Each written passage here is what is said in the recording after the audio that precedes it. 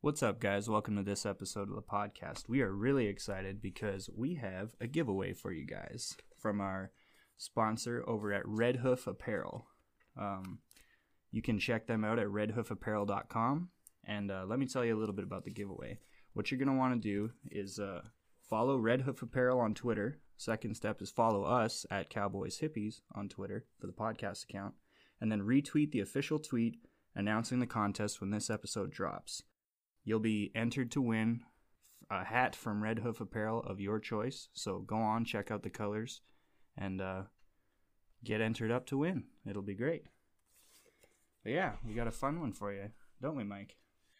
Yeah, welcome on in to what is now episode 11 of the Hippies and Cowboys podcast, where we are bringing you the best in the country music world, like nobody else will tell it, as always. And yeah, tonight's going to be an awesome one. We have Grady Smith, the YouTube sensation, country music commentator, joining us here shortly after the break. And we're going to have some great music from Vincent Neil Emerson, and a new one for us introduced by Grady Smith is from Gabe Lee, a guy out of Nashville. So stay tuned for all of that. It's going to be great. Yeah, we kind of get a chance to talk about Grady's journey through the world of YouTube.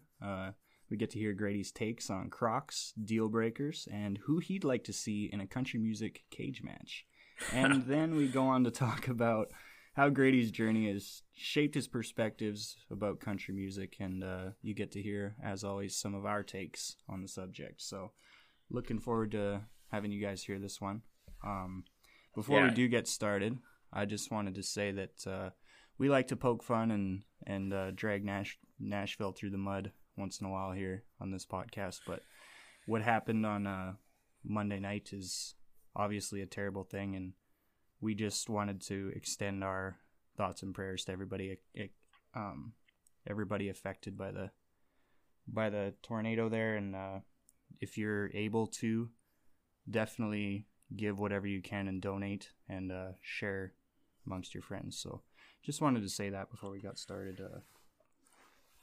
Yeah. I mean, yeah, when we talk about Nashville in a negative light, we're talking about the machine, the industry. Obviously, it is an amazing community. It's really tight-knit, and just all the great musicians and fans of music there. We know they're all going to pull together and rebuild. But if you can help, certainly, that the more the merrier in that battle of rebuilding. Well put. So anyway, we are going to jump into our first song here. It's a new single from a fellow that we have heard on the podcast before, Vincent Neil Emerson, and you'll be hearing his latest single, which is a cover of Manhattan Island Serenade, originally recorded by Leon Russell in 1972. We are looking forward to you guys hearing this one here in the episode, and let's get started.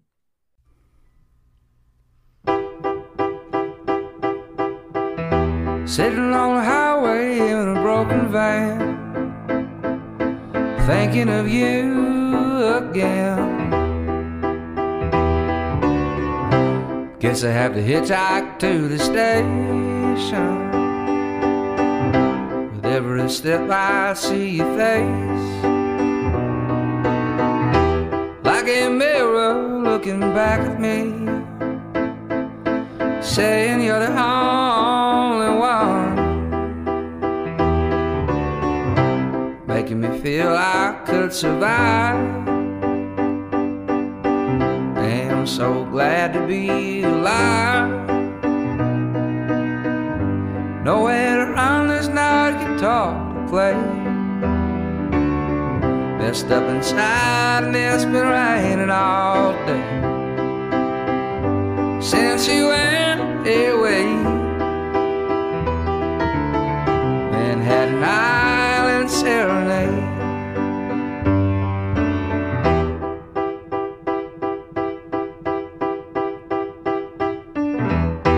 Sitting on a highway in a broken van, thinking of you again. Guess I have to hitchhike down the highway. With every step I see your face, like a mirror looking back at me, saying you're the only one, making me feel I could survive. So glad to be alive. Nowhere to run, there's not a guitar to play. Messed up inside and it's been raining all day since you went away. Manhattan Island Serenade. Since you went away. Manhattan Island Serenade.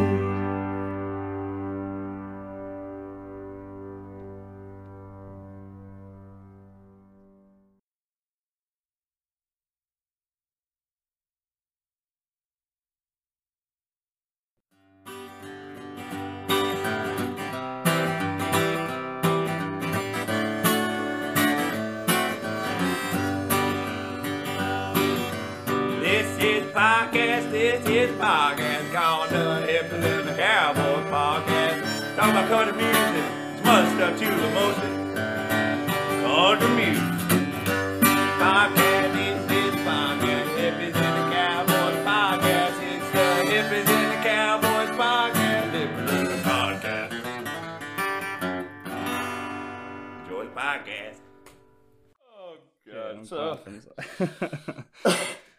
That was awesome. that is our brand new intro song. It's something. Sent to us by an anonymous fan out there, an anonymous, not fan, supporter, listener, with a pretty good sense of humor on them. It's great. It's great. It's grown on me. The first time I heard it, I wasn't sure, but it's kind of hilarious. I like it. Enjoy the podcast. Oh, that's too funny. Anyway, What'd you So think, as Grady? we What's your said full before- analysis on that? Well, I didn't know if I was I didn't know if I had to be introed or if I was just allowed to sit here. I like it. I You're like it. You know, especially in our little niche of the internet where everyone takes country music so very seriously. I think it adds some nice levity into the mix. there you go. Oh god. Hopefully, no one threw their phones out the window after hearing that. But, Yeah. Hopefully nobody stopped listening because of it.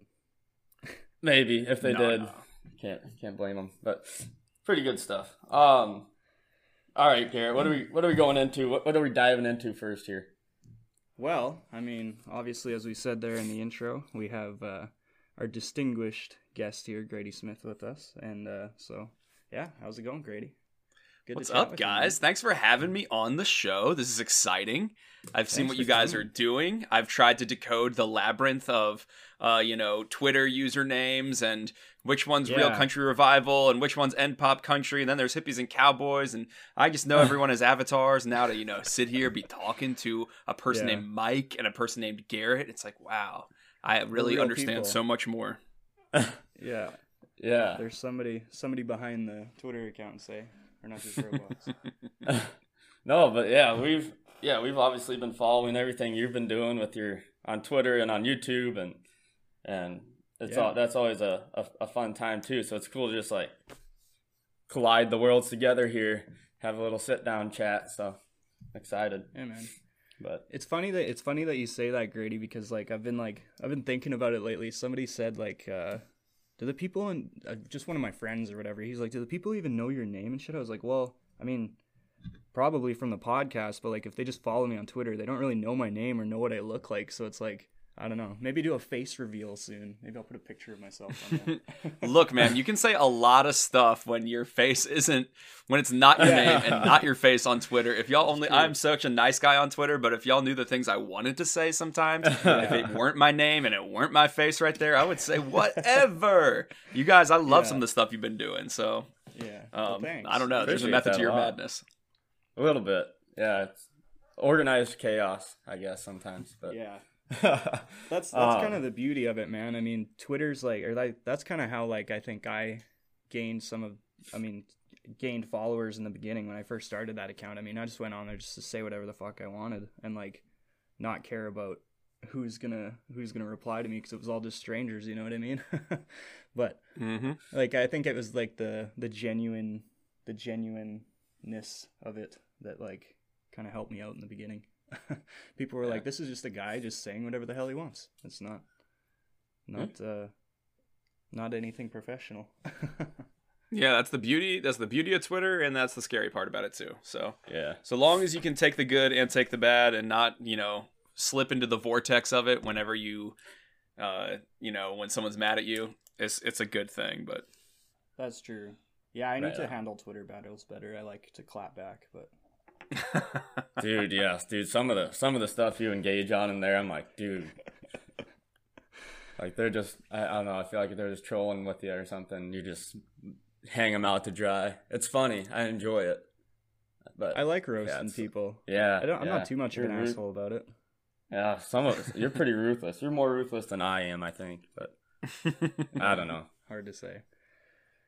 yeah, That's I've gotten funny. canceled twice in the music convo in the last year. First, when I already had a video up on Lil Nas X and why Old Town Road shouldn't be on the country chart, and that was before the controversy happened of it getting removed from the yeah. country chart. So then wow. that video like blew up, and I was like the obvious like country racist to a lot of people. Oh God. Yeah. And I was way oversensitive to it. And then again, Upchurch, the country rapper, I reviewed one of his songs, and wow, he did not like the review that I had of his song, which wasn't a good song, nor did he like that I said, "Why are you covered in Confederate flags?"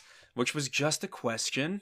But I can, but a genuine question. Wow, I was, he sicked his whole fan base on me, and that was like a full 2 weeks of hate from all angles. So I think a year later, I have a much thicker skin online than I used to. But I still am sometimes way oversensitive on Twitter. Well, I seen that whole like Upchurch thing, but I had no idea like who he was or like what the whole thing was about when you were in the middle of that. So I just like I kind of just ignored it. But I had no idea what was going. I had no idea what was going on. There's a lot to that story, but we won't get into it. Yeah, You got in trouble twice, or you got yelled at twice, I guess, on there. And the one time, let me get this straight, was because you were a racist, and then the second time was because you were calling out somebody else for having Confederate flags. Just a little funny. There you go. It's officially 2020. It's officially the internet. Yeah, that's funny. Yeah. I also have no idea who Upchurch is, so I can probably. It's funny that he like That's a good thing. like went at you himself. It wasn't like just a fan. Like he actually like came at you. Yeah. There's a lot to it, Interesting. Yeah. We like you said, we won't dig into. Yeah, we don't have to get into it here. But yeah, man, the wonderful world of YouTube. Why don't you tell us a little bit about how that all started? And like, I mean, you're pretty huge on there now. I know you got over 100,000 subscribers now. I've seen. Yeah, so my background is I started as a journalist back in 2011. I graduated college. I moved to New York City. I had interned at Entertainment Weekly before that, and I worked in the magazine world for about 3 years. And I actually didn't even start in the music world. I started in the movies department. So I had been hired as a box office reporter for Entertainment Weekly. So when I was in college, I did this almost fantasy box office game every weekend where I would predict how much money the movies were going to make, and then I would report on how much they actually had made at the end of the weekend. And I ran my own little blog called The Box Office Junkie, and that is how I got Entertainment Weekly's attention, because I would do videos for that website as well. And at one point I made a video called I Want an Internship at Entertainment Weekly back in like 2010 or 2000. I think I did that in 2009, actually. That was super novel. It came across as super ballsy and cool to have done that. I think those type of video applications are a lot more dime a dozen now, but Very they basically title. Yeah, well, it really was my favorite magazine. No, I know. It really like truly was like, and so it was a full of inside jokes kind of with the staff that was like kind of calling out every staff member and saying why I think I'd get along with them. Right. And they just thought it showed something, and the editor-in-chief, Jess Cagle, who later became the editor-in-chief of People magazine, he basically hired me off of it. And so That's cool. I worked up at Entertainment Weekly. Somewhere along the line, about like a year and a half into my time there, they needed someone to write a Jake Owen review. And the guy that had been writing the country reviews was a freelancer that had been hired by the LA Times. And so he had a non-compete. He wasn't allowed to write for the magazine anymore. So the music editor, Leah Greenblatt, who I still think is one of the best music writers, or just writers, period, in entertainment, she was like, does anyone, listen to country that could cover this little Jake Owen record in 90 words? And I just sent a message back like, I did growing up. I don't feel like I know it that much better than your standard country fan, but certainly enough to write 90 words about it. And I was the only person on the editorial staff from below the Mason-Dixon line in the office. And so as kind of the resident Southern boy, which is hilarious, because if you talk to someone in Mississippi or Alabama, they would tell you Virginia is not even the South. Not so. But I covered that Jake Owen record, and that was kind of my gateway into the industry, into writing about country. And I think I just happened to kind of enter the country music world at this really interesting time where it was right when I think Zach Brown had called out Luke Bryan's That's My Kind of Night as the worst song he had ever heard. And they had this whole feud going back and forth then. Mm-hmm. Jason Aldean got involved and was like Instagram shading Zach Brown. And then Casey Musgraves kind of came out of nowhere and was not taking any crap from anybody. And it was just this really, really sort of identity crisis moment of country music. And so like it was fun to write about. And, I know I'm rambling here, but essentially music was more fun to write about than movies. Actors are very beautiful and very boring. Whereas musicians are just like all sensitivity, all craziness, all passion. They're not contractually obligated to promote their movies the way like an actor is. They are their own product. Musicians are nuts, and they really want to come across correctly, and they really want to just be on when they're in an interview or something, or even in their music. So it was just so fun to write about. I had no competition at the magazine to write about country music. I liked it. I was at the time getting into saving country music, which was really helping me find this whole other world off radio, and it all just kind of clicked. And from day one of writing about country, that stuff for me has done well. Everyone's just, my perspective on it, it was just immediately obvious to me that this was more popular and a smarter route for me than covering the film industry. And it's a type of music I love, and my love for it has only deepened. And so that was the genesis point. But I quit media back in 2014. I moved myself down to Virginia. Long story short is I just didn't like the person I was becoming. I had a radio show. I hosted a web show at the time. I was doing just so much work. I just was in that postgraduate hustle mode, but I was just becoming a shallow person. And so I wanted to, I probably overcorrected, but I fully removed myself from the industry. I moved myself down to Virginia. I took a little marketing job and was a restaurant manager for a while, worked in a hotel for a while, worked for a church for a while, I started doing freelance pieces in like The Guardian. I mean, I've had like 14 jobs or something after college, but YouTube just became my creative outlet because I thought I had overcorrected. And I started being a YouTuber really in full, like in 2017, just as a hobby at first though. And in the last few years, it's kind of steadily grown. And then 2019 kind of, I guess I hit my tipping point where I had this one video about Snaptracks that blew up. And love that video. Love that video. Yeah. It got like almost 4 million views and sort of really moved the needle for me. Yeah. Yeah, that was the first one I seen of yours, was the Snaptracks one. Yeah. And instantly went down the rabbit hole. Well, I have another viral video, weirdly. I mean, that's a complicated story, but like I made it just truly, I've never put less work into a video. I have a video from 2013 called Why Country Music Was Awful in 2013. I made it in like 6 hours in my bedroom. It was a clapback to someone on Twitter, back to Twitter, that said that they didn't like that my 2013 best country albums list was so indie. And so I was like, well, here's why it's not mainstream. And I posted it, and it was huge. And it actually, like, that video going viral, it was like the #1 story on BuzzFeed. It was the #1 story on Fox News. And I was in major trouble for it with the .com side of the magazine. The web editors were livid with me at Entertainment Weekly that I had posted this video and it wasn't hosted in our Flash player with an exclusive ad on EW.com. And so it was a really strange situation where just something I wasn't intending on it being a viral video with 5 million views. I didn't know that was going to happen, but that was really one of the sort of key moments for me where I realized I do think that like this old school way of the magazine world's thinking, they're not getting where the future is headed. They're not understanding what's happening with media. And that was adding to some of my discontent at the magazine. If I can sell my soul a little if I felt like I was really on a rising ship, but I did not feel that way. And that really made that clear to me in that moment. No shade to any of I really, at the same time as I feel a little bit of cynicism toward my journalism career, I really think those people helped form me, and editors are smart, good, interesting people. So I'm glad to have gotten my start there. Also glad to have moved on from it. Yeah. Oh, that's very insightful.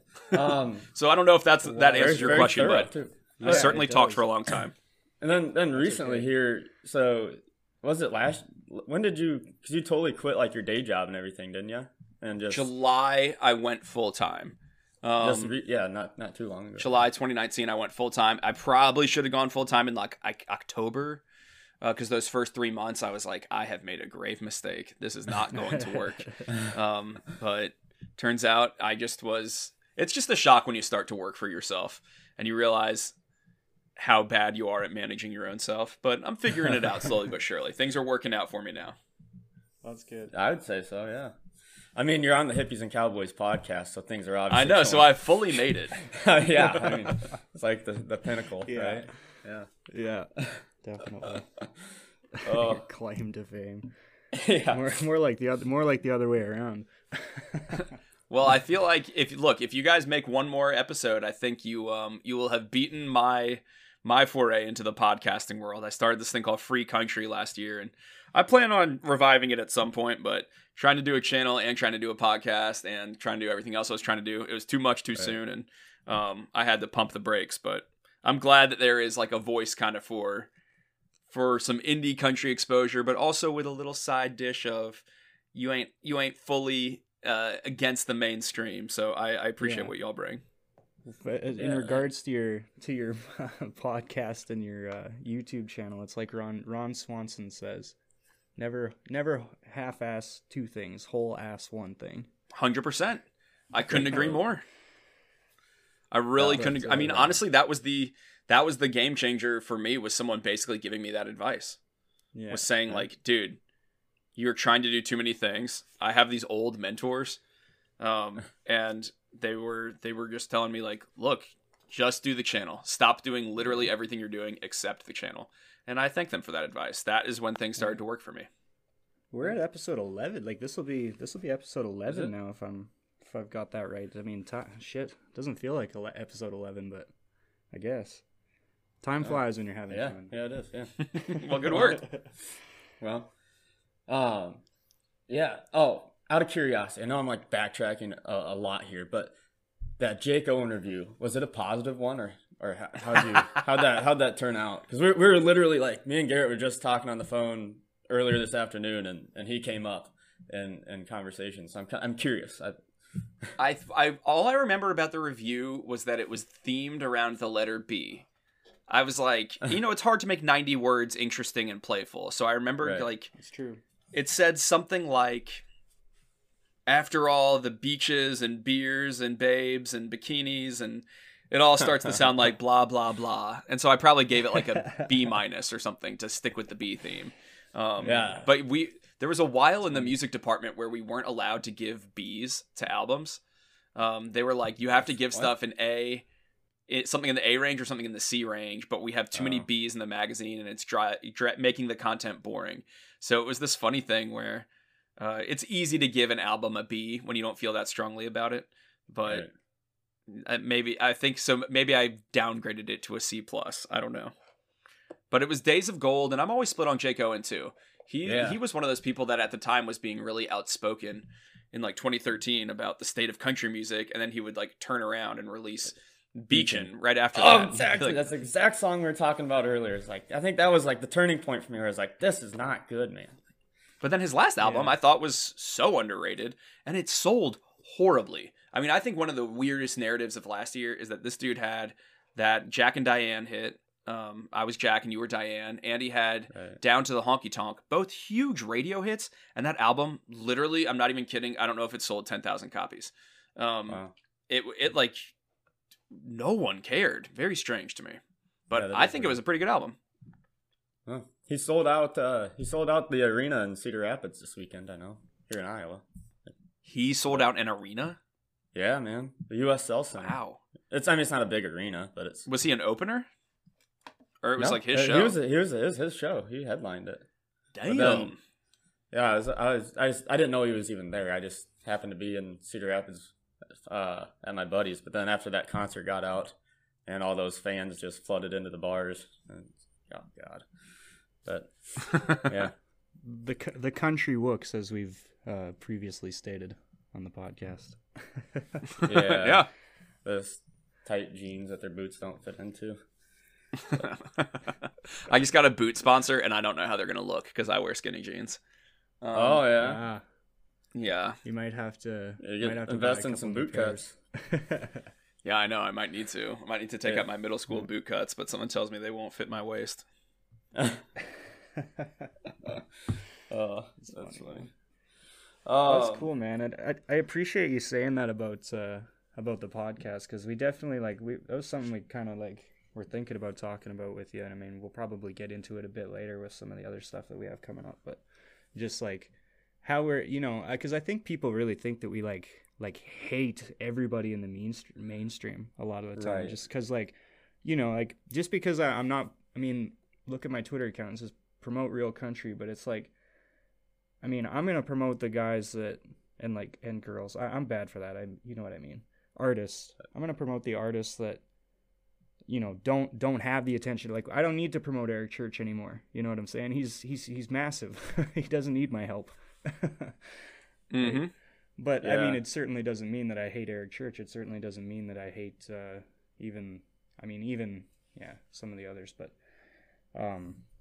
it's just I appreciate you saying that, because it's not exactly our mission here is to just sit and bash the mainstream the entire time. But It is because fun to do that. there's good stuff in there. There's good stuff in there somewhere. Well, and here's the thing that makes it hard, and here's the position I'm finding myself in. They're the nicest people on earth.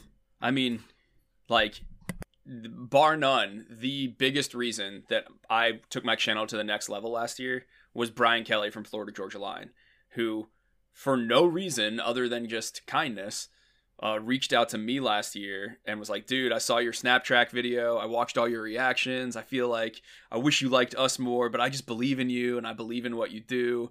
And you're like, why are you talking to me? And we've ended up establishing a really weird but nice little friendship. And the people that reach out, even when you don't give them a good review at all, prove themselves. I don't know. I find almost everyone I've met from the mainstream, I'm in this weird spot where I'm almost trying to create distance with them because they're so sweet, they're so nice, and I don't like their music. And it's I don't want to have a real relationship with you. How am I supposed to gossip as a fan with other fans if this is what we're doing here? So, but I do think that of all people, Florida Georgia Line, he reached out to you after. Yeah, that's wild. But He truly, it threw me for a loop. It caused more growth than any single conversation I had in 2019. The idea that that video starts with him. He is literally the first shot in that video. And for him to be the one to say I think you need to take yourself more seriously. You could take it to the next level. I believe in you. It's a weird wild paradox. I'm still kind of, a year later, even thinking about it and being like, wow, that really caused a lot of growth in me for like this perceived enemy of mine that I've made fun of countless times to just be, and at the time I didn't have any subs. So it wouldn't have made sense to like, he wasn't trying to buy my vote. There wasn't much in it for him. So anyway, it's interesting. And the same can be said for, I'm not kidding, some of the biggest, a lot of, here's what I found about my channel. A lot of like big pop country stars like it, but only on the DL. They'll never follow me. They'll never like share anything because I say harsh things about some of their comrades, but a lot of them in that scene are good people, which sometimes it makes me feel bad to not like their stuff, but not too bad to not say it. Fair. That's fair. That's an interesting. Yeah, that's funny, really. I mean, yeah. You wonder. I mean, going off that, like, you wonder how many of them. I mean, I don't know. I'm trying to process this here as I'm trying to spit it out, but how many of them are kind of purists at heart and still put out the garbage they put out? You wonder, is maybe where I'm trying to get at. You know what I mean? Like, yeah, I think they're all pretty self-aware. I think most of them know what they're doing, and at some point made the decision to, the dollars. I think it's a mix of both. I think, I think sometimes it is. Here's what I actually think it is. I think in Nashville there is a culture where the sort of capitalistic view of, like, we're here to make money got fused with, we're here to make art. And I think a lot of people genuinely, to them, there is no distinction. It's like a full trust in whatever sells that makes it good art. And so sometimes it's kind of hard to talk to some people about, really responding to a song, because to them, the real response to a song, it's not hearing, oh, I really related to this. It made me think of my grandmother. She used to tell me this story at night. It is more meaningful to them that, like, tens of millions of people streamed that song, so we got to be doing something right. Let's make another thing like that. And so it's just kind of a weird distortion of art, I would argue, but I get why they feel the way they feel. That town knows how to make money. Yeah. I don't know. Yeah. I can't totally disagree with that, but but anyway, it's not like I'm sitting here hobnobbing with celebrities all the time. I sit in my bedroom and make videos. Yeah. I knew it'd be interesting because you have so much more ties with like those big mainstream artists, and I don't pay too much mind to. Dude, I used to be one of 51 people Eric Church followed, and I was so proud of that fact. Oh wow! And then he unfollowed everyone.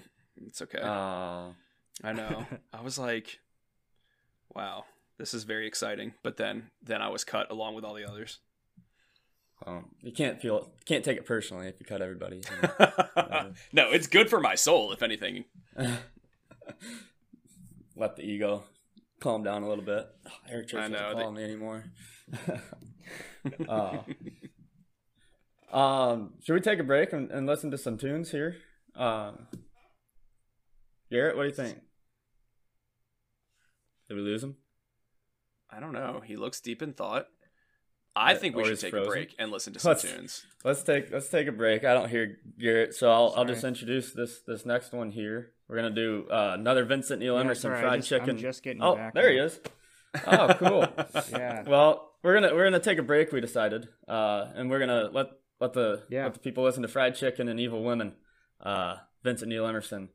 Yes, awesome sir. song. That one. So, I do want to mention that you definitely keep your eyes out for the vinyl copies of that fantastic record coming out on March 13th. They just sold out the pre-sale packages, but they will be available for real on March 13th, and I am lucky enough to be receiving one of those pre-sale packages. So I went on and made the purchase. Because that's one of my favorites of last year, and one of my favorite. We were just talking about that before the podcast. I freaking absolutely love that album. So really excited for that. Yeah, but this is the title track off of that one, and Mike, take it away. Me take it away. I'm not saying it. We're gonna play it. No. Okay, Fried Chicken, Evil Women, Vincent Neil Emerson. Enjoy. Well,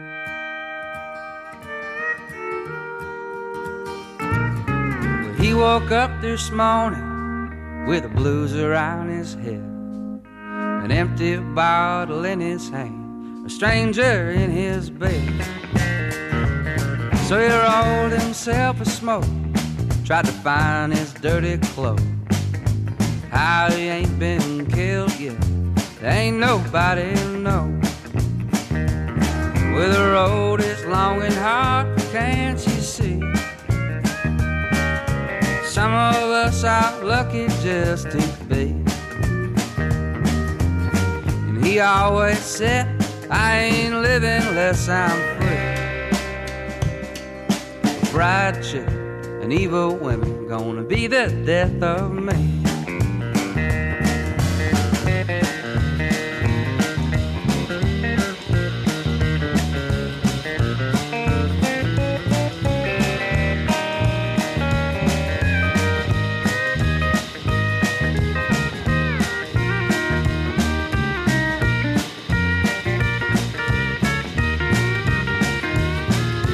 He was down in Vegas on a Sunday afternoon.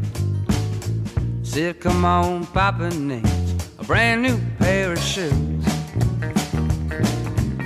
He blew all his money and like the fool that he was, held up a Safeway, came out with 15 bucks.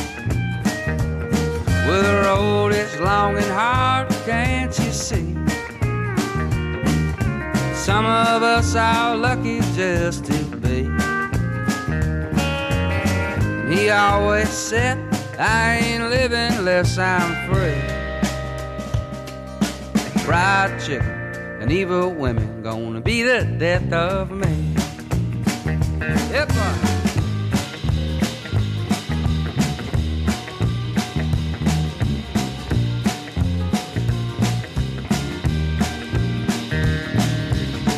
he fell in love with a woman on a bus. They rode down to New Orleans, had them a family. Now all 6 of his kids are out raising hell like him. And he's turning old and gray with nothing left to give. Well, the road is long and hard, can't you see? Well, some of us are lucky just to be. And he always said, I ain't living unless I'm free. Now all these kids and this old gal gonna be the death of me. Yep, I'll get it, John.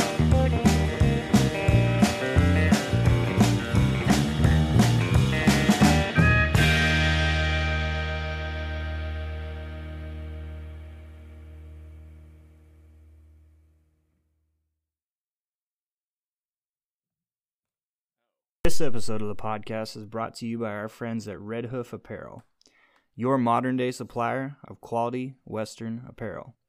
Be sure to check the brand out on Instagram at redhoof_apparel and place your orders for some badass hats on their website at redhoofapparel.com. That's REDHOOFAPPAREL.com. They've got t-shirts and hoodies on the way.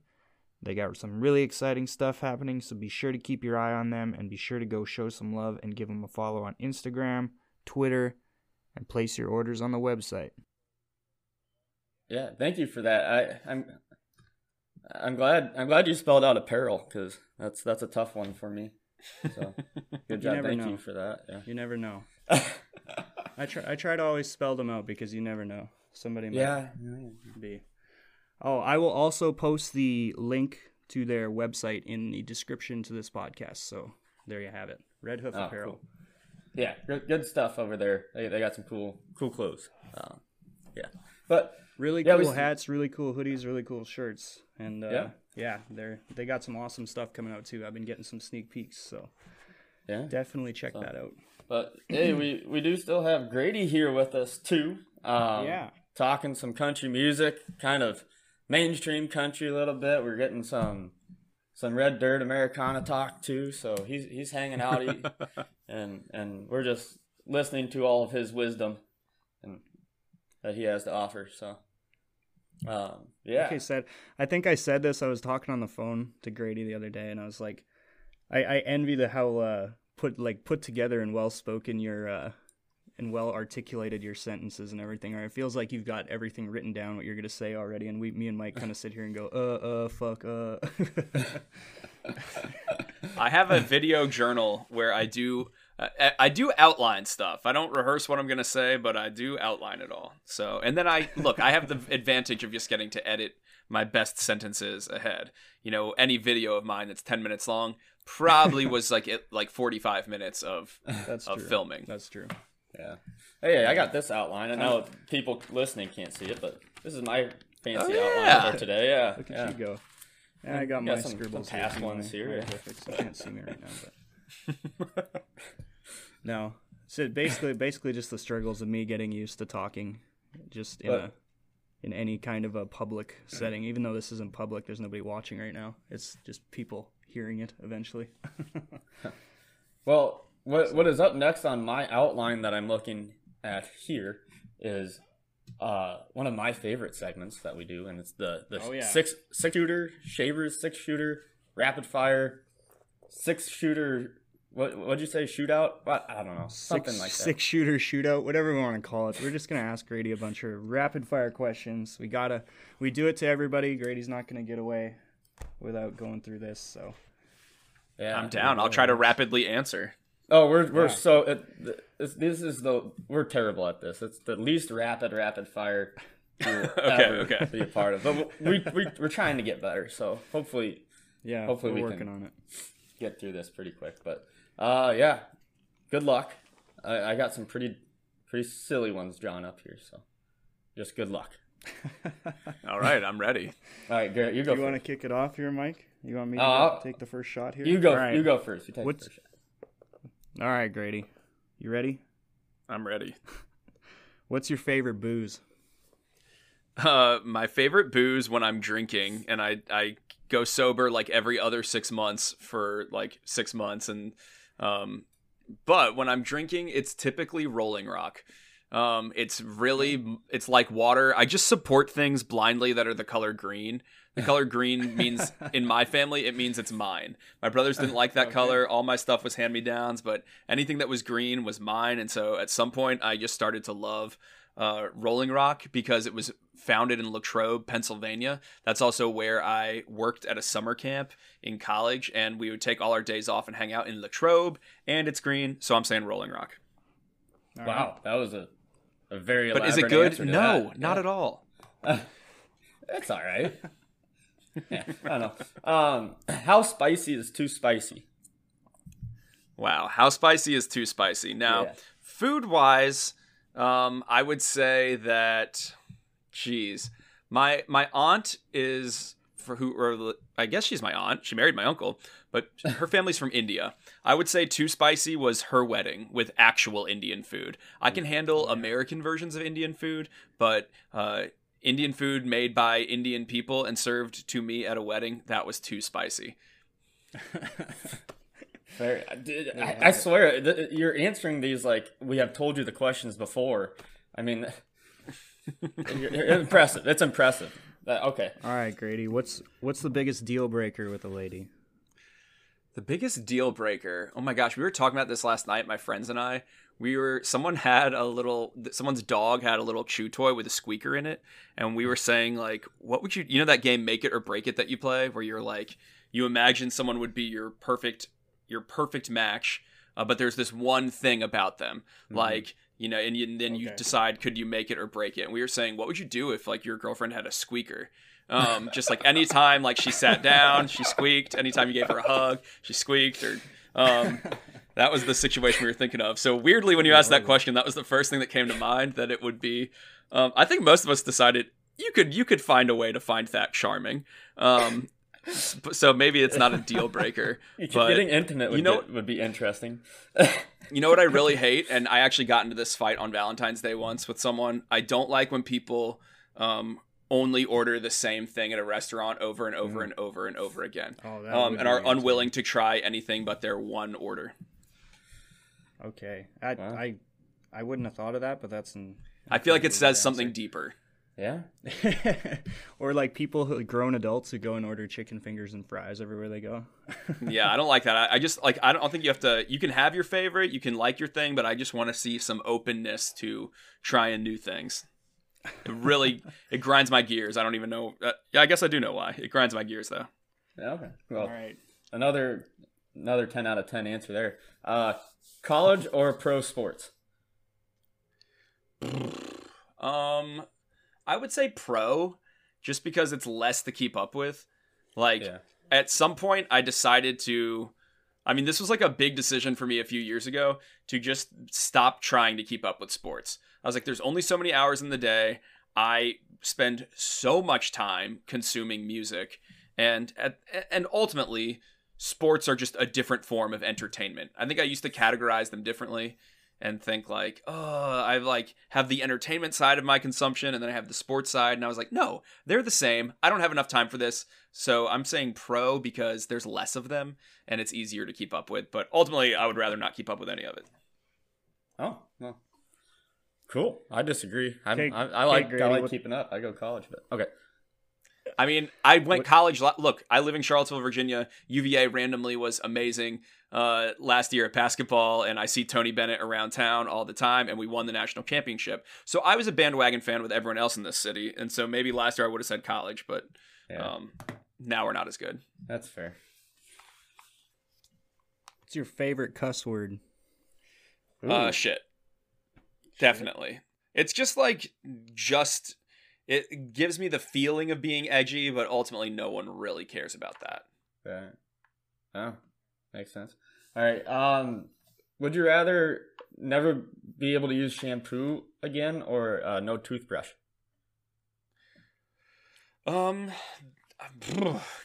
Now, wow, what an interesting question. I like this. Okay. I not being able to use a toothbrush seems more problematic. Yeah. Like, I feel like you can just condition your hair and use dry shampoo. No, Just I'm go gonna throw dreadlocks. dry shampoo as that counts. That's out the window too. Yeah, it says Jeez. shampoo in it, so I know. I guess that's true. Okay. Well, I'm still gonna cut shampoo because I feel Alright. like I lived in a frat house long enough to know I can just use someone's body wash if there's nothing else within reach. So, but you need a toothbrush. You need a toothbrush. yeah. Yeah, you do. Good call. What's your least favorite food? Peanut butter and any byproduct of a peanut. I hate peanuts. It is the one And thing it's not I an allergy. It's just you don't like I it. wish I had an allergy. I dream of having an allergy. It would be such a better excuse than just hating it. But I feel like because everyone always asks that as a follow-up. It's just my least favorite food. I'm never difficult about it. I will just avoid it. I won't grab that cookie. I won't eat that brownie. I will never say a word about it. And but it is like it creates a curiosity in people, and they always ask, "Are you allergic?" And then I have to say no, and then they're like, "Well, then eat it." And I'm like, "No, I just don't like it." But yeah, I just don't like it. That's so funny. I wish I had an allergy. That's incredible. Oh, yeah. I'll skip down to this one. Crocs? Yes. Hell yes. Yes. Hell yes. All I right. mean, I really opened my mind to Crocs a lot more when I was a restaurant manager, and I saw how many of the guys on the line were wearing Crocs. They're really comfortable, good shoes for people that have to be on their feet for a long time. They are durable and beautiful. I'm going to give them that. Camo. If the camo Crocs is... Fair enough. Luke Combs has his own camo Crocs. Does he really? Limited edition. Oh, wow. Luke Combs Crocs. Really. The Interesting. more you know. What's your favorite series on Netflix? Ooh. Okay, my favorite series on Netflix. Wow. Let me figure that out. Does it have to be a Netflix original or just something that's playing on I don't Netflix? know, just anything. What do you watch over and over on Netflix? Okay. Wow, this is hard. So I canceled Netflix like a year ago just because I wasn't using it enough. But I watched a lot of Amazon Prime, so I'm gonna say my favorite thing yeah, that works. Because on Prime Video is probably Marvelous Mrs. Maisel, or like that show. I did not expect it to. I didn't know what it was about. It just looked kind of frilly. It has like a really well dressed lady and a title that doesn't tell you much. But it's about a Jewish housewife that essentially like decides to be a stand-up comedian and kind of the havoc that causes in her family. And she's just it's such a smart show. It's so like, it's a mix of whimsical and edgy. I love that. And if it's not that, it's going to be like old seasons of Survivor on Amazon Prime. I love the show Survivor. I prefer reality TV to scripted stuff, to be honest. It's like the opposite of my music taste. It's a lot more lowbrow, but I just feel like there's something really honest in reality TV. So for me, Survivor is the king of the island. Interesting. Well, cool. I hate reality TV, but that's just Survivor though. Survivor's just different. I mean, all right. What's your guilty pleasure food? You know. Wow, I know exactly what this is, and it truly makes me feel guilty. When I am at my parents' house, I revert back into my childhood self. I know this is a problem many of us have. We go home and suddenly it's like you're not showering, you're wearing sweatpants all day, and you're like, I don't know what happened, but I have aged down 20 years. When I go home, I will often take a mug and fill it with mini marshmallows, chocolate chips, and like a little bit of butter. I'll just like cut up some little pats of butter and I'll microwave it on high for like 30 seconds and then stir it into this like goo. It doesn't even like really work. It's like still little like chunks of butter and chocolate, but I'll eat that. I just call it goo. No way. But that is my guilty pleasure food. So I'm writing down the recipe right now. You should start a cooking channel on YouTube. Mini chocolate marshmallows, chips and chocolate butter. Chips and butter, and 30 seconds in the microwave, and you got yourself. Yeah, maybe a more new like batch 20. of- Maybe more like 15, and then another like 10. You know, marshmallows are kind of weird in a microwave, so Yeah, gotta play with them. You should start a side gig on YouTube and just make like stuff like that for people. Just do a Grady's side cooking show. Oh my gosh, it would just be me cooking bacon. That's like Follow me for more recipes. like I lost like 50 pounds about a year ago, and I've gained like some of that back, but I'm back on my good diet. But it was just me learning. I mean, essentially going on a keto-ish diet. So it was a lot of me prepping bacon and just eating a lot of bacon. So you're off the goo for a while. That's what you're saying. You know, I'm always switching. I love a gimmick. I love quitting drinking. Okay. I love going keto. I love starting drinking. I love not being keto. Like, I just got to be binging in one direction at all times in life, and my hope is that eventually I'll learn moderation. Interesting. that makes sense. I wish I could do that. All right. Well, here's my last one. I think this is Mike. Do you have one more? I do have one more too. Yeah. Oh, It's you a do have short one more? though. Okay, the last one's okay. 2 people in a no rules cage match. Who's fighting? You can pick any 2 people that you want to fight. Wow. Any 2 people I want to see fighting in a no rule. Yes. Okay. I guess. Jeez. I feel like this desire is really answered for me by the Fast and Furious movies. So I'm trying to get outside of the little box in my head of The Rock and Vin Diesel. Okay, I'm gonna go into the country world just so I can kind of limit my options here. Interesting. I think it would be really fun to see Luke Combs versus Hunter Hayes. That'll be my answer. I just think it would be an entertaining, one of them's very small and light, and then there's Luke Combs. Well, yeah. know the predetermined outcome of No, that this one. is not me wanting a hit out on Hunter Hayes. I just think for the just the visual matchup would be entertaining. Interesting. I love it. I think Okay, I Mike. think deep down you just want to see Hunter Hayes get his ass kicked. Maybe so. I think I'll a talk lot of about it other with my people counselor. might take that one up too. Dude. I'll talk about it with my counselor because I did. Yeah, maybe there's some repressed rage. Okay, Mike. All right, my last one is an easy one. Just dogs or cats. Cats. Oh, wrong answer. I'm sorry, dog. Here's the thing. Look, cats. People that like cats are open to dogs. And people that like dogs are such haters of cats. And I feel like they then turn around and act like they're the normal ones, that they're the good, upstanding members of society. You know, they're apple pie, they're all American, they love dogs. And really, I'm like, no, y'all are the haters. Us cat people are open to you, and we just want you to open our mind to us. I also just find cats inherently hilarious. They're the funniest animal that exists. They're always scared of everything.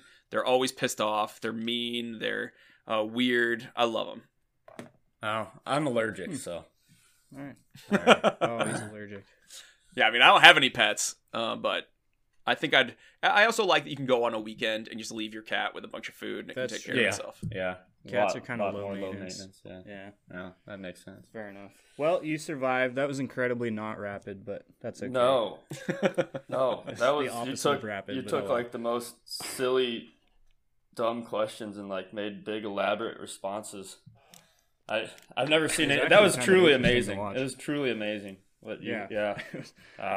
Well, it was pretty cool. Well, maybe all that media training that Time Inc. made me do worked for something. There you go. Well, we should probably, since we dragged on the rapid fires for so long, we should get into our next featured artist for this episode, and it's one that our awesome guest Grady here handpicked himself and put us onto him, and we were both loving it. So, yeah, why don't you take it away, Grady? Yeah, so they told me, hey, Grady, choose someone that you want to feature on this, and I find that there's like a limited number of people that I can really champion because people can see little bits of my videos here and there. So I try and focus on a few at a time. And right now, my guy is Gabe Lee. Now, a lot of you guys know Gabe Lee because he put out Farmland, this really buzzy album a year ago. I'm sure you might have heard something about it, but he's gearing up for his second album now. And the things I like about Gabe Lee are that he has a really poetic songwriting style, that he has a really almost like Bob Dylan or Townes Van Zandt-ish delivery.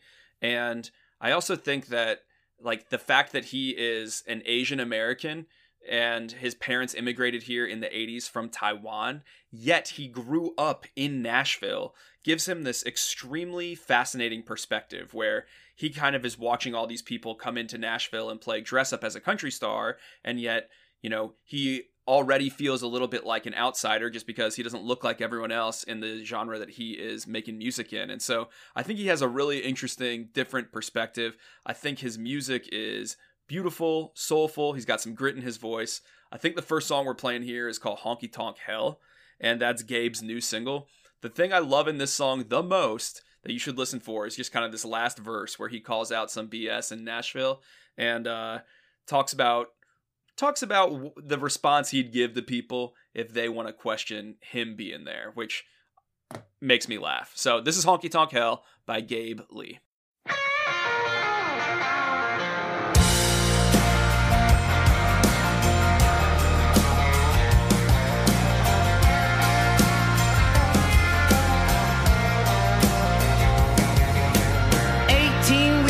Back road dealer, 100 different ways to ride. If you'd have seen what I seen, done what I done, you'd be looking for a place to hide. Even if I had a shiny silver dollar, every time I miss a promised land, I'd still be $2 shy at the back of the line, 'cause they ain't never gonna let me in. Oh Lordy, when my pride got the best of me, when my pride got the best of me, I was a stuck up, no good son of a gun until the good Lord set me free. Found a way to put it all together, I tried to make the whole world see. A foolish pride be gone, glory Saint Mary, hallelujah let me be. A cold hard money, cash and clothes, living it up every day. A weekend trips down to Vegas, right up into the repo came. There I was on the ground with the shit coming down, till I saw a shimmering light. Lady Luck in her two-piece bikini come to fly me home through the night. Lordy, when the dealer got a hold of me, when the dealer got a hold of me, I was a rolling, reeling,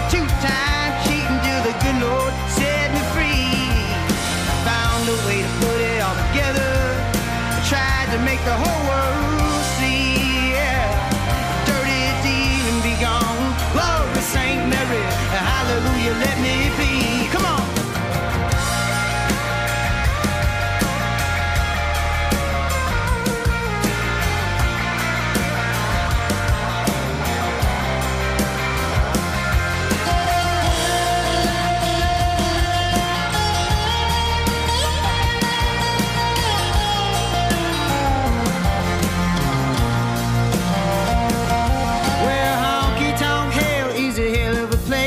A big old dance room hall, seats reserved for all the folks down in Nashville, writing phony ass country songs.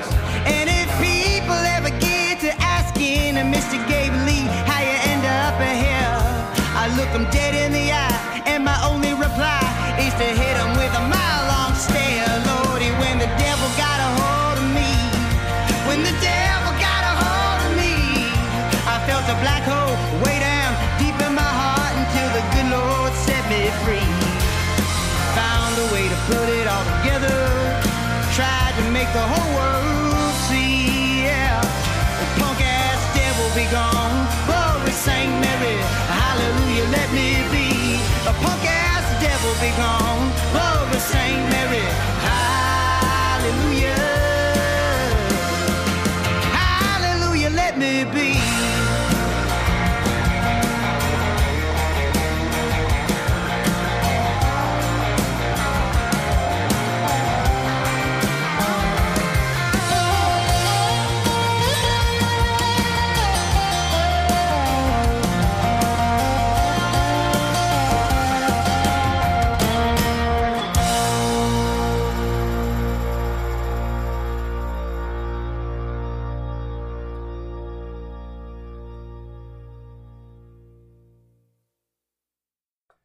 Gabe Lee, everybody. Gabe Lee. Remember that name because he's on the way up, and we are so thankful for Grady for introducing him to both us and now you guys, if you haven't heard of him before. He's fantastic. Like I said, I had asked Grady if he had anybody that he wanted to feature on here, and that was right away his response. And so I did a little digging myself, and yeah, I was jamming. So definitely keep an eye out for his new album coming out, and definitely go check out, like you said, his was that 2019 Farmland? Yeah, he just put out an album and he's putting out another one, so he's going for it. Yeah, he's good stuff. And he's impressive. He's awesome. He's impressive. I was loving it. Yeah, very, very good. Yeah, but I So, mean, for someone I heard just today for the first time, yesterday maybe, when Garrett told me, hey, this is someone that Grady says to check out. So I just dug into him this weekend, and he is very, very impressive. So I can't wait to see what else is on this new album he's got coming. But yeah, I did look up his tour though, and it's just nowhere near me. So that's unfortunate. But maybe is he coming? Is he coming to Alberta? Yeah, well. No. Is he coming to Alberta? I didn't see that on the list there, but maybe I just didn't scroll far enough away. Well, that's too bad. Everyone stops through. I don't think it's a very big operation yet. I think they're probably still figuring out some of their how to tour at a bigger scale. Yeah, they're a lot kind of just right around Tennessee and Kentucky is what it looked like. So staying pretty local. But, cool.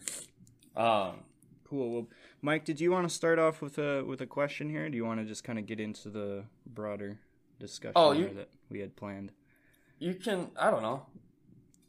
I'll ask one, and then we can get into that discussion because mine's not too long. Sure. But yeah, give her. So where we're at, I don't know how to really word this too great, but I'll give it a shot here. We talk about like the worst offenders and making like pop country music, like. You know, like there's always like, okay, like we talked about Jake Owen. Definitely don't like all of his stuff, but he's not the worst offender out there, you know, to all of this. Yeah. And then like, yeah, just there's like a scale out there, you know, with how bad are they. And I just want to know who you think is the worst offender. Yeah, I would say the worst offender to me is probably Dustin Lynch. Really? Oh, man. Yeah, Dustin Lynch. And it might have been just that, Cowboys and Angels was such a nice song that when he like started off, it was so easy to root for him, and he had this cowboy hat on, and maybe our hopes were all a little too high that this was going to be some renaissance of traditionalism. But to me, there's like the aggressively non-country stuff that Sam Hunt puts out. Right. And in some ways, I feel like it's a little more honest in just being what it is. It's like, this is clearly meant to be pop. Than some of the really bro-ish, hip-hop infused country that I would say has just as much production BS covering up all of the sound, and instead of having any kind of like honest lyrics, just has the exact same 8 phrases about like, let's do a little like tail light dancing, or like, I want to like be under the moonlight with you. It's all these truck songs. It's slide on over, baby. Let's ride down a road. Let's sit in the moonlight. I'm looking at your lips. Your hair is blown in the wind. Like, it's just these hookup truck anthems, and literally like every song on his last record sounds like that. They all have the, they share a lot of the same songwriters, a lot of these guys, and to me, it's just incredibly derivative.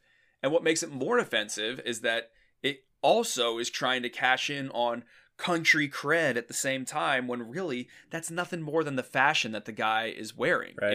It's just like the jeans, and it's just the cowboy hat, and then the music is so boring.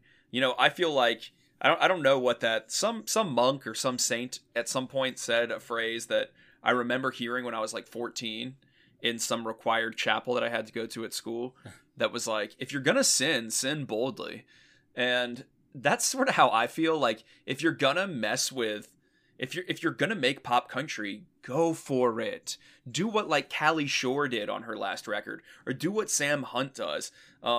Just like fully bastardize it and make something new and interesting. But to me, it's way sadder to just turn in song after song after song. There's something really I was gonna say wrong about it, and yeah, I'll stick with that. There's something wrong about it. So for me, Dustin Lynch, he gets under my skin. I like the word you used earlier, offensive. The music he's making is offensive to country.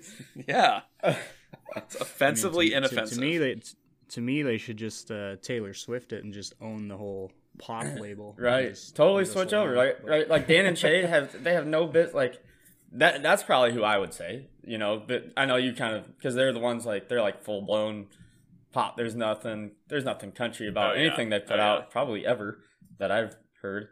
And it's like, I'm with you, go for it, but don't stop calling yourself country. Like, stop putting it out on, I don't know. That just bugs me. That like, you know what you're doing, just don't even call it country, because there's nothing country about anything Dan and Shay does ever. Or Walker Hayes. Walker Hayes might be my least favorite of everybody, honestly. But yeah, my main feeling, I think like with Dan and Shay, it's I don't know if y'all watched that Ken Burns documentary. No, I haven't caught. We've been told multiple times to, and haven't. But I think it definitely had like, I've become, since watching that, like a little bit less of a gatekeeper. I'm not saying you're gatekeeping right now, but I used to definitely feel like Dan and Shay need to like get out of this genre. And I think that documentary kind of helped me see a little more clearly, like, well, I guess there's always been ebbs and flows, and the sound of country in the 80s got really ridiculously poppy to the point that Olivia Newton-John was winning awards. And then, things kind of shifted back in the 90s with Randy Travis. And right. So I think like, I kind of have lately tried to boil it down more to just, is it at all substantive? Is it at all good? And my main issue with a lot of the pop country getting put out is that so often when you take the pop sound, we're also getting way worse lyrics, way shallower subject matter. Right. And like that to me is a bigger existential threat, because it's just watering down the genre in a way that I find it would be harder for it to recover from than like certain types of instruments or sounds going out of style. So the one thing, here's me trying hard to put a positive spin on something, that I can say about Dan and Shay is that they at least, I do think that A, they're good singers. B, they perform. Mhm. It's a little bit of a cheesy performance, but they do a lot more than a lot of these bros. They just walk back and forth on the stage. And Right. C, I think their words are very simple, but they're not derivative. Yeah. Maybe I'll say that. I don't know. Maybe I'll say that. No. Does it feel like I'm stretching? Because I'm a little bit stretching. A little bit, but I mean, yeah, their music's not as terrible as a lot of other people's. Like I said, Walker Hayes is probably worse, but it's definitely worse. I think he might be the worst that's out there. He's got a lot of kids to feed. I don't think Dan and Shay's a bad band, but it's just they're so far from country. That's what just drives me nuts. Sometimes I am like, why don't words have to mean things, right? Right. Like, what's the point of even calling anything any genre if we're just going to say this is country? Right. Yeah. Exactly. I get what you're saying. Yeah. But interesting there. I agree. I liked what you said there about like the country. When you were talking about Dustin Lynch, I'm kind of backtracking, but I liked what you said about how, it's the way he dresses and they sell the whole like country thing. Because I will die on this hill.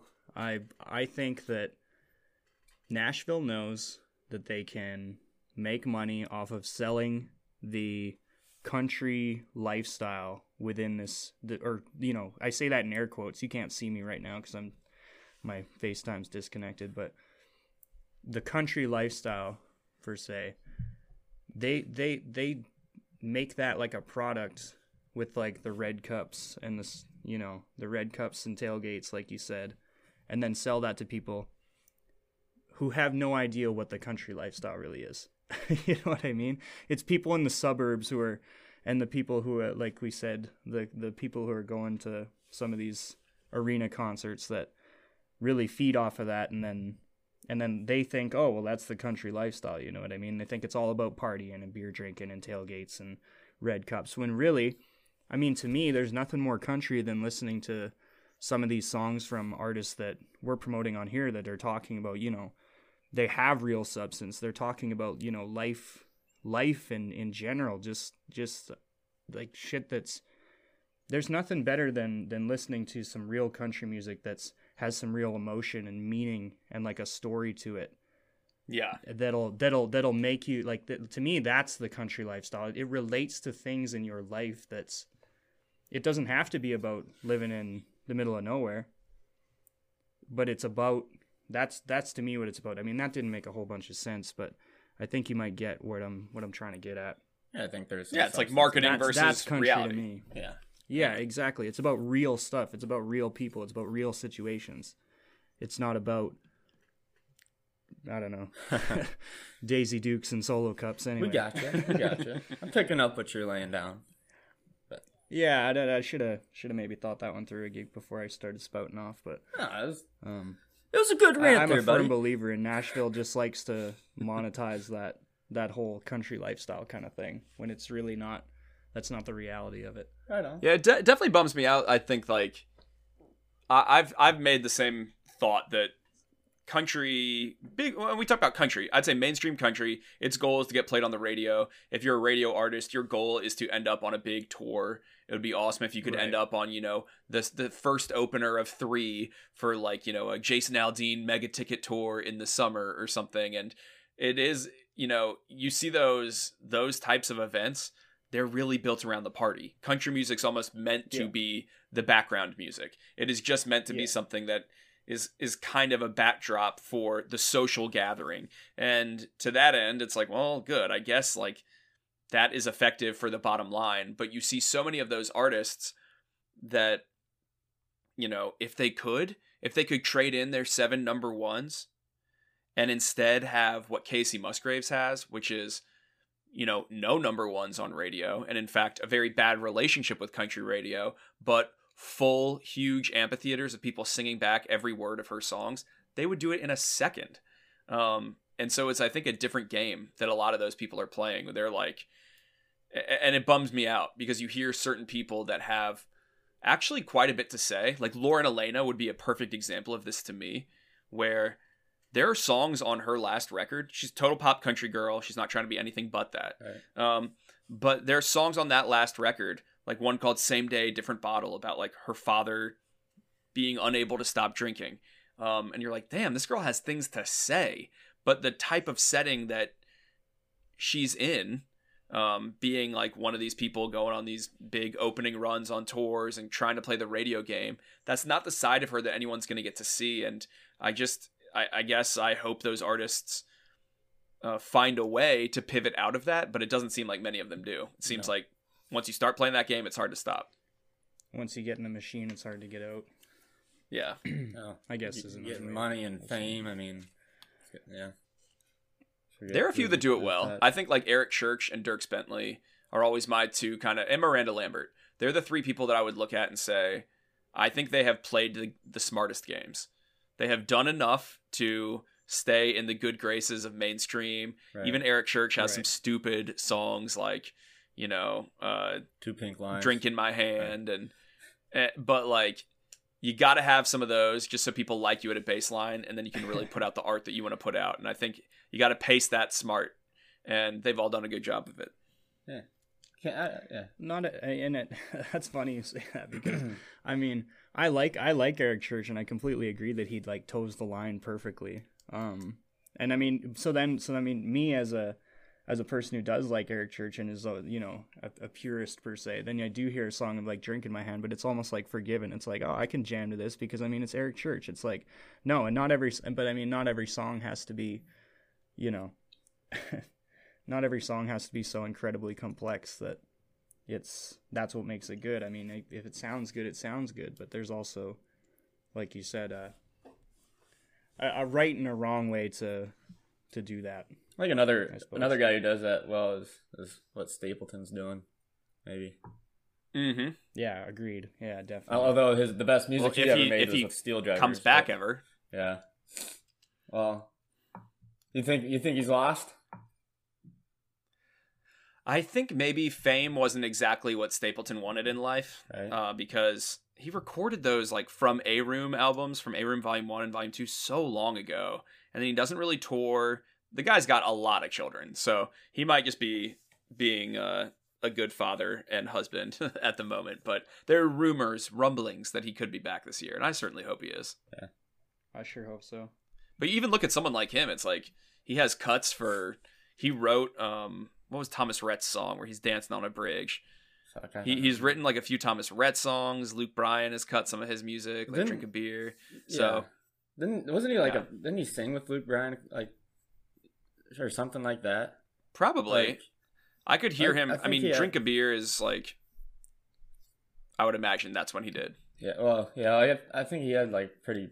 I think those two have a pretty deep relationship. Like they're like buds or something. Cool. Maybe I think I heard it somewhere, at least when I first knew about Stapleton. And I was like, oh, he's friends with Luke Bryan. That doesn't make sense. But yeah. I know, man. I'm telling you, it's like a weird small. It's a weird small town, but doesn't mean It's important not to get, for me at least, to try to almost not think of the people like on individual terms of, do I like them or not? Because man, you start to read about Luke Bryan and how he took in his nieces and nephews after, you know, the death of a sibling, and you start to be like, damn, you're a good guy. And then you see him twerking on stage and you're like, I can't stand you. Yeah, no, that's a great point. There's the artist and the picture that they paint as that artist, like you said, with the twerking. And then there's the person. So it's yeah. At the end of the day, though, it's fun. I feel like every time I go to Nashville, I make myself, this is literally my process in Nashville. This is like such a ivory tower intellectual thing to do, but whatever, it's who I am. I go to Lower Broadway, to where all the big bars are, and I want to set up in Robert's Western World. That's my favorite, but I try to spend an hour with my phone in my pocket and just like sit in some of these big honky tonks, whether it's Blake Shelton's Ole Red or whether it is like Dierks Bentley's bar or Florida Georgia Lines, and just like look around at the people and see everyone laughing and kind of let the cynicism run off me and be like, you know what?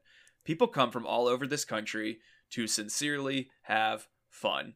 And I really care about music, but at the end of the day, I guess it is the business of entertainment.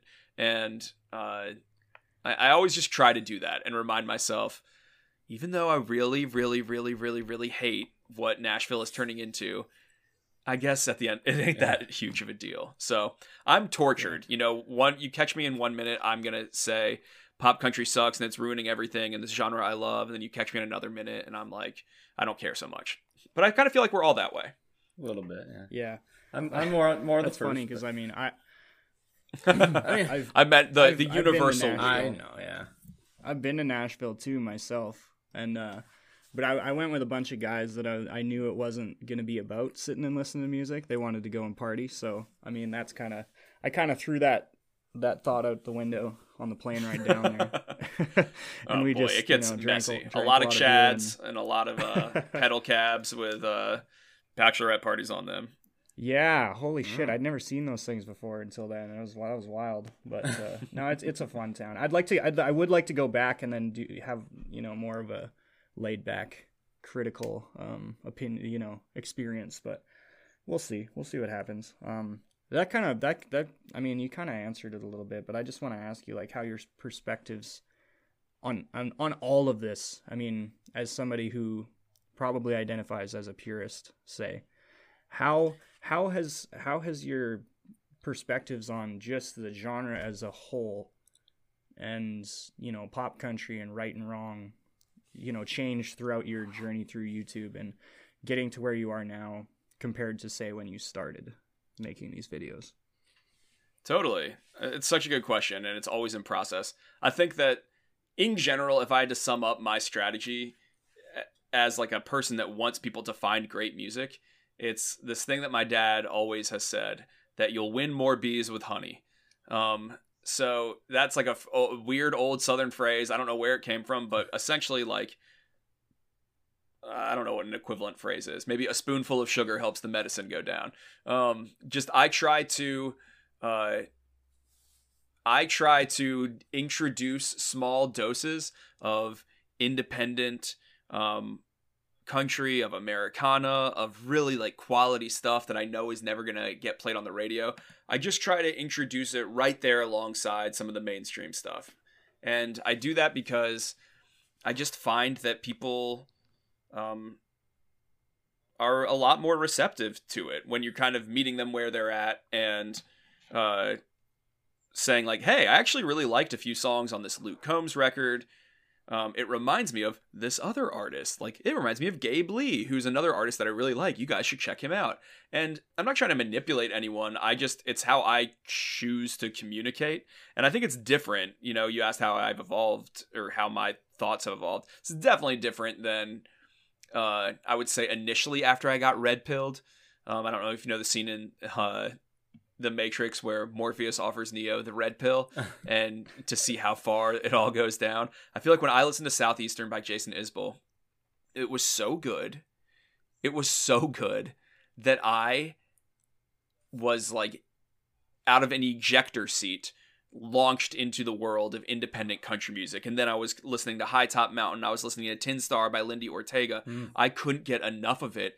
And my initial response actually was anger at the mainstream. I was like pissed that there was all this great music and I felt like, why is this the identity I've always been told that country music has? And I guess just I made a lot of content out of that mindset and I'm proud of all that content. So many things I wrote and even like that 2013 video, like that stuff connected with people. My anger was real. It voiced a real thing that people felt. And I still have like that inside of me. I guess just as I've gotten older, I feel like a little less keyed up about it and more comfortable saying, it's awesome that there is all of this great music that I respond to. And it is what it is, that country music is going to advertise itself the way that it is.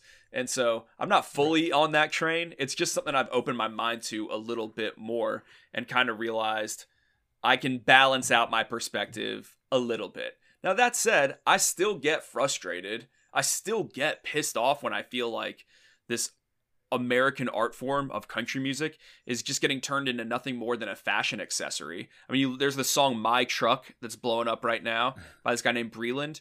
Wait till you. I mean, I don't know if that's on y'all's radar yet, I but haven't heard of that's it. going to be like the next Old Town Road. It is like a perfectly bottled controversy waiting to happen. They're trying to make it look like he's just this upstart guy, but really he is signed to Atlantic. And mark my words, in 2 months there will be a whole other discussion about this. And when I see that kind of like, Super. you know.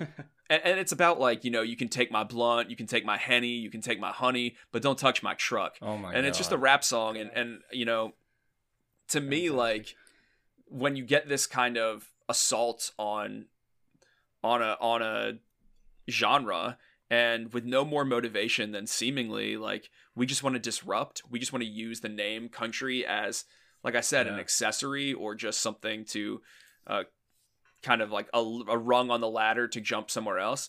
Yeah, there's this major injustice complex in me that wants to fight that. So like I said, I a little bit talk out both sides of my mouth, but I'm sincere in doing so. But I guess just I choose to communicate specifically in the country conversation. It gets, like everything else, really polarized.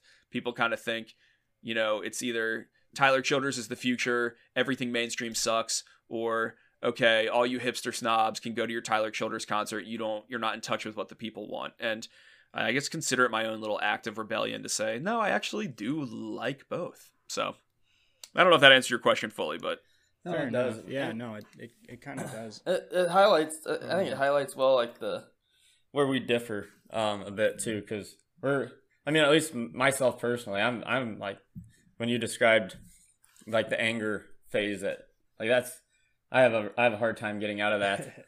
You know, like you turn on the radio and it's like, God damn it! Like so many other people should be played right now. That's not these people. Or like you hear an artist like Gabe Lee, and like you go look up stuff about him, and he has like no following at all. It's like no one even knows about him. They're just making this awesome music. It's like, how does that even happen, man? Like I don't know. And I mean, that's what we're here for. I mean, that's what we're doing. Right. I mean, that's what we're dedicated to doing, is just promoting these guys that, because I mean, I think at the end of the day, and I mean, we still haven't had this discussion on the podcast between me and Mike about what we call country, but these are the kind of guys that we think, these are the kind of the artists that in a perfect world, these are the mainstream artists. You know, they get that attention, and maybe mainstream isn't what they want. Maybe they don't want that kind of fame, but you know what I mean? I want to turn on the radio and I want to hear Gabe Lee. I want to hear Sturgill. I want to hear Tyler Childers. I want to hear Mike and the Moon Pies. You know, that's country music to me. Emily Scott Robinson, Kelsey Walden. You know, I mean, that's country music to me. That this other crap it's not, there's no substance to it. There's no meat on the bones. It's just spewed out, you know, computer generated garbage most of the time. But then at the same time, I'm a big believer, and I've had this conversation multiple times on Twitter with people. I'm a big believer in and I'm probably going to get crucified for this one. I mean, Midland's an example of somebody who's like taking that whole like 90s country, like they're like taking that whole like sound and like vibe and like running with it, and they're not really like a honky tonk band. They're like, you know, put together, you know, that Grady's talking about. a questionable backstory. Oh, right, exactly. But at the same time, I listen to them over frickin' Walker Hayes or whatever who you said earlier, right? Like I listen to them over 90% of those people on the radio any day of the week. So to me, you need the Midlands, and you need even like a John Party or something like that. You need those guys now in the mainstream, just to make it not as bad. Maybe they listen to that. Maybe they listen to those guys, and then they go down the rabbit hole and they find Kelsey Walden, Tyler Childers, Sturgill Simpson. You know what I mean?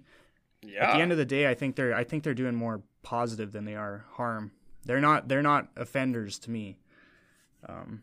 We had that conversation earlier. They're not on the offenders list for me. They're doing more good than they are harm. Yeah. Well, yeah. I mean, look, I like that.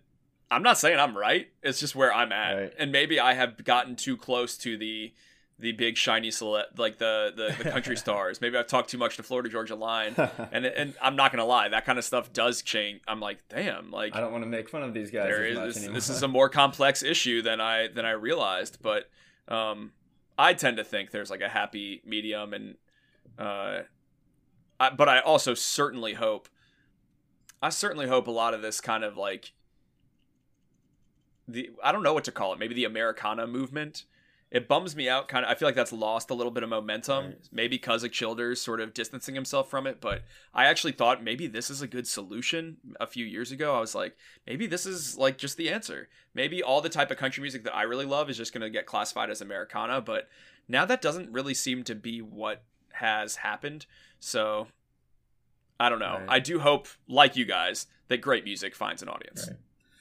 Absolutely. That's the goal. Yeah, I don't mean to say that, you know, I don't mean to say that I, like I said, can, you know, completely hate everybody in the mainstream. I just mean that some of those ones that are more traditional sounding, I think they're really beneficial to the overall, you know, great music fight. Like you just said, like we hope that kind of shines through. At least, you know, maybe that'll bring some people over into our universe, I suppose. Well, that's what's beautiful about the Texas scene, right? Is it's like so many of these great artists, I feel like, are trying to play the same game as the Nashville game.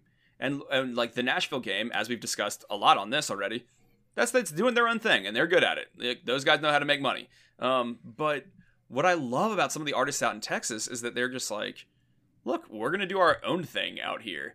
And I also see an artist like Zach Bryan, who's just posting his own videos on his YouTube channel, building an audience for himself. And so many of these artists, I want to like shake them and be like, stop premiering your music video on like Taste of Country. No shade to Taste of Country, but like, this is not the game you need to be playing. You need to just like do your own thing. That your audience is on the internet, and they're going to have to work a little harder to find you from people like you guys that are exposing their music. And so sometimes I want to free them from the dark cloud that the Nashville systems can be for independent artists. Yeah. Right. That's a good take there. Yeah. Absolutely. We should probably wrap this up. I think we're over our time restraint so far, but yeah, how we're keeping going from important stuff. We really do. It's all good. It's fun to talk to you guys. We really do appreciate you coming on and speaking your mind, letting us pick your brain a bit. Yeah, you always. I mean, I love all the stuff you put out. Well, most of the stuff you put out. Just kidding. No. Dude, you'll like the next one. I'm currently making a real roast of the new country boy band movement. Oh, so, yeah. That needs to be said. That's one for you, Mike. All right, I appreciate that. I'll remember that while watching it. Yeah. But no, that's funny. And yeah, I had fun. And I'm hopefully we can, you know, stay in touch and make some fun stuff in the future too. But yeah, it was a good time. Yeah, dudes, thanks. Yeah, thanks so much for coming on, Grady. We really appreciate it. It's awesome to sit and actually talk to you instead of just listening to you on the YouTube videos. It's like, oh, cool. This guy's like, you know, you're it's the same thing. It's like, oh, there's still a person there. It's not just a guy on YouTube. Yeah, I sometimes, yeah. Although we're chatting in my room, but yes, I have a whole real life outside of this bedroom. I have legs. I don't know. You haven't stood up this whole interview, so I know. I guess that's true. Let's start that rumor. I have no legs. Does Grady Smith have legs? It's a conspiracy theory. Does Grady have legs? Yeah. Oh gosh. Stay tuned for episode 12. Where we yeah, deep dive on that one. Oh. But I mean, thanks a lot, man. I hope you had fun sitting and listening to us. Oh, well, please. Ridiculous Look, guys, questions. it is hard to out. I talk a lot, so I should be. I'm just thanking you. I know it's I can be a little overbearing and a little bit of a steamroller. No. So very fun to be on here. You guys are passionate. It's fun to be on this. I support the podcast. Love that you guys are doing what you're doing, and I love that you have your sponsor, Red Hoof. Yeah, Love Red that. Hoof So Apparel. good for y'all. Yeah, thank you. And yeah, we obviously love your stuff too, and keep doing that, and look forward to everything else you got coming, especially that boy band video. So that'll be cool. Yeah, consider it an open invite to come back again, man. You're more than welcome to come back anytime. And we do have another song. Now this is one that this is Grady's pick. Do you wanna sign us out here? And this is his jam. Yeah, you can. Yeah, I'll sign out You're this the this honest- fine you're episode. the The honor last here. song that I said to play is one called Eveline. It's another one by Gabe Lee. This is like a beautiful little lullaby of longing and wistfulness. And I don't know the full sign off, but thanks for listening to Hippies and Cowboys, everyone. perfect.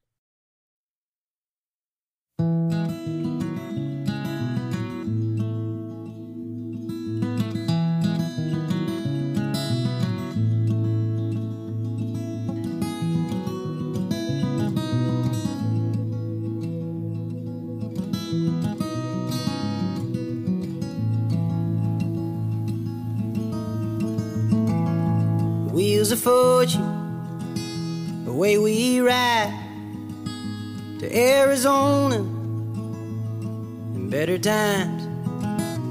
Gambler skinny, suit and tie, going under to stay alive. If I'd have known by now what it cost to give everything away and take along, well, I'd have wished and I'd have prayed and rolled the dice. Eveline, Eveline,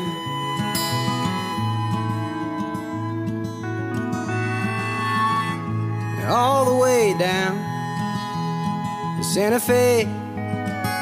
It ain't quit raining until you came and pulled me over and stole the keys and killed the engine and kissed my cheek.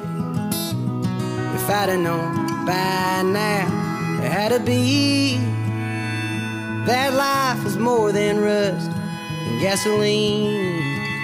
Hand me the keys, honey, hand me the keys, I'll give you a ride. Eveline, Eveline,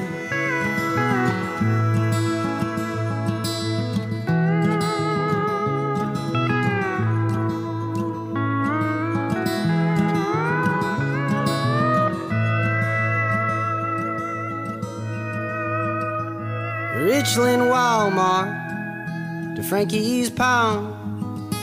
It ain't stopped snowing since you're gone. Store-bought envy gets you high, keeps you sober, the homemade wine. If I'd have known by now I was wrong, that you were on my mind all along, I would've never run or ever tried to leave or made you wanna cry. Eveline, Eveline,